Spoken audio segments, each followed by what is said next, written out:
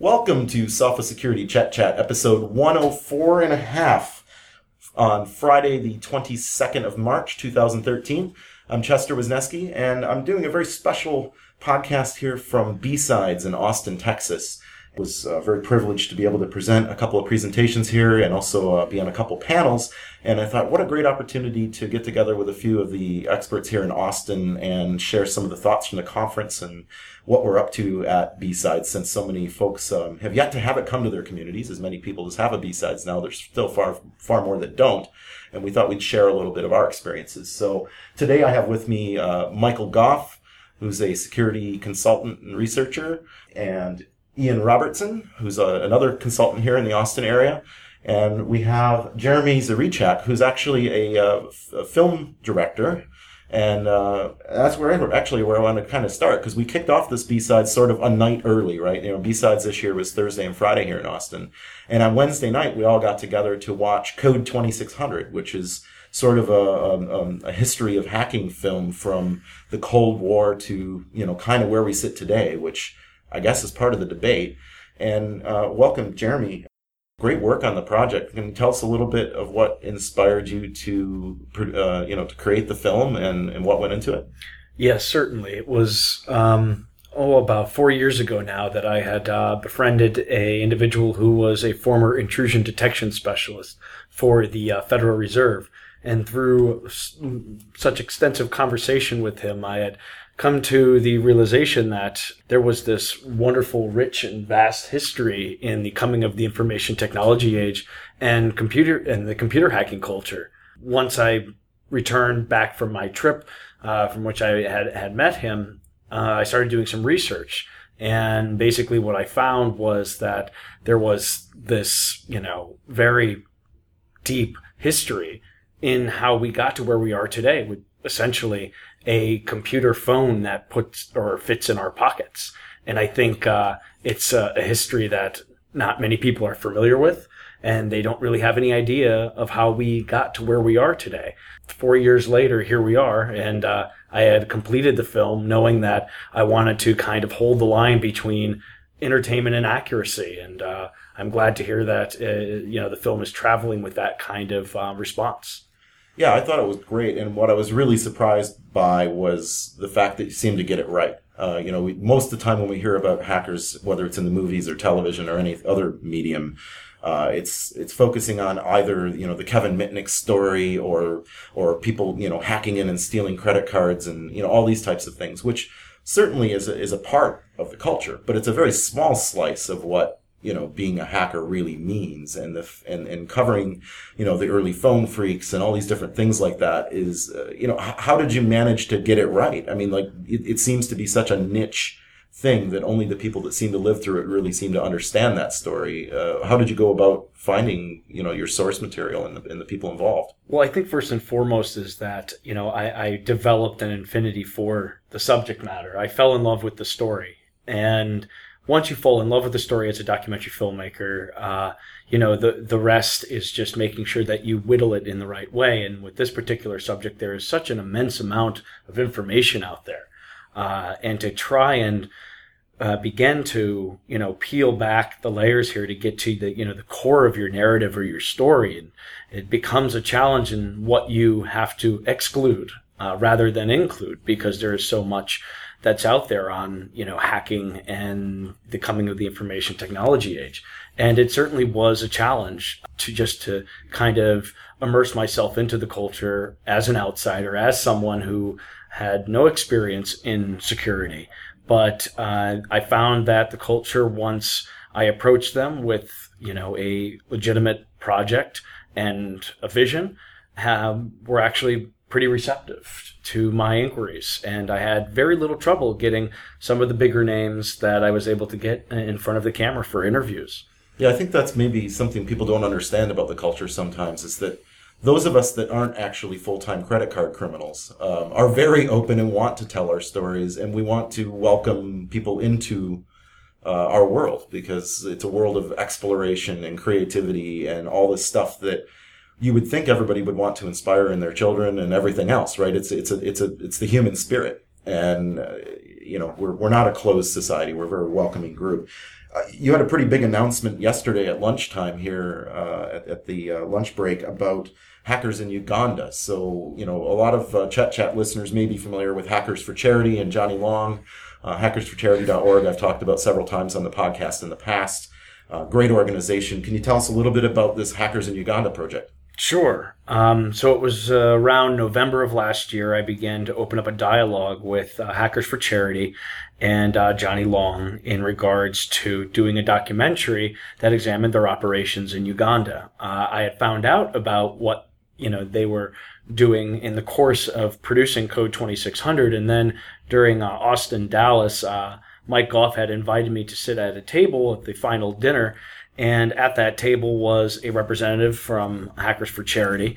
And I just began to, listen to the conversations at the table, became very, very interested in knowing exactly what it was that they were doing over there. It kind of, galvanized it for me. Of course, I had seen them at the DEF CONs. I've seen them at the Black Hats and the conferences while I was filming, but to actually speak with someone on a kind of one-on-one intimate basis and really kind of see what the spirit meant in their operations, their charitable operations over there, that is teaching Ugandans computer skills and offering them, the freedom of the internet, where otherwise they would not have a means to reach out and find benefits, whether they be educational or medical. And I think it's pretty special work. And it's also, I think, providing a window into what charity operations could look like as we move through the 21st century and even nation building for that matter. Based on those conversations, Hackers for Charity was receptive to my idea of producing a documentary on their operations. And we began to think about, well, how do we get it funded? Because that's always, the issue with documentary films. We're not studio backed, and we don't work for companies or corporations. So independent documentary filmmakers always have to find funding. So obviously Kickstarter being the successful website that it has come to be today, we figured was our best avenue. So we have launched, as of yesterday, a Hackers in Uganda Kickstarter for the documentary project. Both I and Hackers for Charity are involved with. And if you go to Kickstarter and you search Hackers in Uganda, you will find the Kickstarter page there. And we have plenty of really, really wonderful rewards. Both movie memorabilia from Code 2600, everything from a TRS-80 that does still power up and boot up, to a lot of wonderful swag that HFC has thrown into the bucket for us. Everything from or laser-etched computer hardware like Raspberry Pis to T-shirts and dog tags, all unique and hand-stamped and such. So we've really put together a strong Kickstarter, but we need the support of the hacker and the IT security community for sure. Yeah, and I think that's a great project. And for folks that want to find that, we also created a bit.ly URL. So you can go to bit.ly/hackersuganda, which will take you directly to the Kickstarter page. So if you want to make a contribution and take advantage of some of those cool rewards and movie set pieces and stuff, which is kind of cool to have a little piece of cool nerd history, check that out. And to kind of wrap up the Code 2600 talk, Michael, you brought the film here to Austin and then some of the other B-Sides Texas events. What was your motivation? How did you find out about the film, and what did you want to see come of it? Well, getting it to the masses, like you said, we see this stuff on TV, and I think I opened up saying, I'm still looking to find out how I can get a socket on a server after watching years of 24 hours. And I wanted everybody to see this because, as you and I had discussed, we got nothing. It was perfect. It was accurate. It really reflected what our industry, for me, I started off with phone phreaking. So it was just a great story, a great job, and my gosh, somebody actually got it right. Yeah, my thoughts exactly. I have a similar background, and I remember getting on bulletin boards in the early 1980s with my acoustic coupler, and that story hasn't been told very much, and so I did really enjoy it. And hopefully, when it's released this summer, an even bigger audience, and not just folks at B-Sides and other events where I know you've been showing the film, but it'll have broader distribution this summer. Is that right, Jeremy? Yes, we have announced on our social networks yesterday that was coupled with the Kickstarter that we will actually be releasing on DVD, Blu-ray, digital streaming, and we'll have some limited edition discs available as well. And I guess it's important to mention that one of the rewards actually is a pre-order of the Code 2600 DVD on the Kickstarter page. We've only made 50 of them available, and they will be signed and stamped individually as their own Kickstarter limited edition to the Code 2600 DVD series. I should clarify for our Southern Hemisphere listeners that summer, meaning North American summer, in a few months from now, so I don't upset our Kiwi and Aussie friends. But Ian, there's kind of a theme to this year's B-Sides here that, in a very nerdy fashion that's fantastic, is Star Trek. And I actually was at a party in Austin last night that was, I stood out, let's just say that. I was wearing my yellow Commander shirt. Perhaps you could describe a little bit about some of the thoughts behind this year's theme at B-Sides. Absolutely. Well, we're at our heart, at our core, we're all a bunch of geeks. We all enjoy having a lot of fun. And I think that we all share in the common spirit that's really behind, Star Trek and Star Wars and these sorts of things. So for us, it really helped convey that sort of both entrepreneurial type spirit and that exploration. And, hacking is really, for a lot of us is really about exploring and having fun and sharing in sort of that common goal and that camaraderie. And I think for us, it was just a great combination, and it really helped set the theme for this year's events. Although, is it any kind of a sign that Michael's wearing a red shirt? Usually that's a bad sign on Star Trek. Well, this theme's actually started from 2 years ago. Last year we gave out, as you're wearing one now, blue and red shirts. And so now we've completed the three-color Star Trek shirts with the gold Commander shirts this year. And I have a modified Captain's shirt from last year. But from a more technical perspective, Michael, the theme seems to be a lot about this concept of emerging threats and advanced persistent threats, and are the Chinese all up in our business, and this kind of stuff, right? And I mean, is that indicative of the media, or is that indicative of what we're really struggling with as IT professionals trying to defend ourselves? I think it's a combination. The media's done a good job at reporting a lot of information, and I think our industry is now at a pivotal point where they're understanding and saying, I need to do something about it. And we received probably 7-8 talks around being owned or malware. And so that became very quickly the theme for this year. You submitted a couple talks. Ian and I submitted one as well. A couple others, David Balcar. So we had a lot to do with being owned and malware. Yeah, yesterday morning I went to H.D. Moore's keynote. H.D. Moore was out this year from Rapid7, of course, famous for developing the Metasploit toolkit. HD's always interesting. I mean, anytime HD talks, everybody wants to listen. I mean, the information he tells brings a lot of news and press to issues that are out there that nobody's really looked at. Yeah, the work that HD did was really interesting, and there was a lot of data that came out of it, because most of us don't have the resources to scan the entire IPv4 address space numerous times. And get the kind of statistics and information he found. And while the scale of the numbers of vulnerable things is quite frightening, there were also some interesting bits in there that I thought we had moved beyond, and unfortunately it sounds like we haven't. For example, there are more FTP and Telnet systems listening on the internet than there are SSH. And at first I'm like, did I get in a time machine? I'm checking my watch. Is it 2013? I thought it was. What the hell is going on out there that we still have FTP, which in my presentation yesterday, I talked about how many of the Black Hole Exploit Kit websites that are distributing that garbage are infected through people having FTP passwords compromised and this type of thing. Is that indicative of your experience of working with people in the field? Are we really that bad off that we're still exposing Telnet to all these embedded devices and routers and all this stuff? Or do you think it's just a lot of consumer gear that's laying around that nobody cares about? I think we're still in the point where people in IT is deploying faster than we can secure it. We often find out after the fact. As a consultant for HP for years, we'd go to places to check out what they'd implement, and we'd be shocked at the default configurations. Ian and I, in our work, we see the same thing. They'll deploy something to get a solution out and fail to actually do some very simple, basic checks. And so I think that's key, is we really need to get in front of that development, and we're still not there yet. And I think the other thing that goes along with that is, these things have really become a commodity.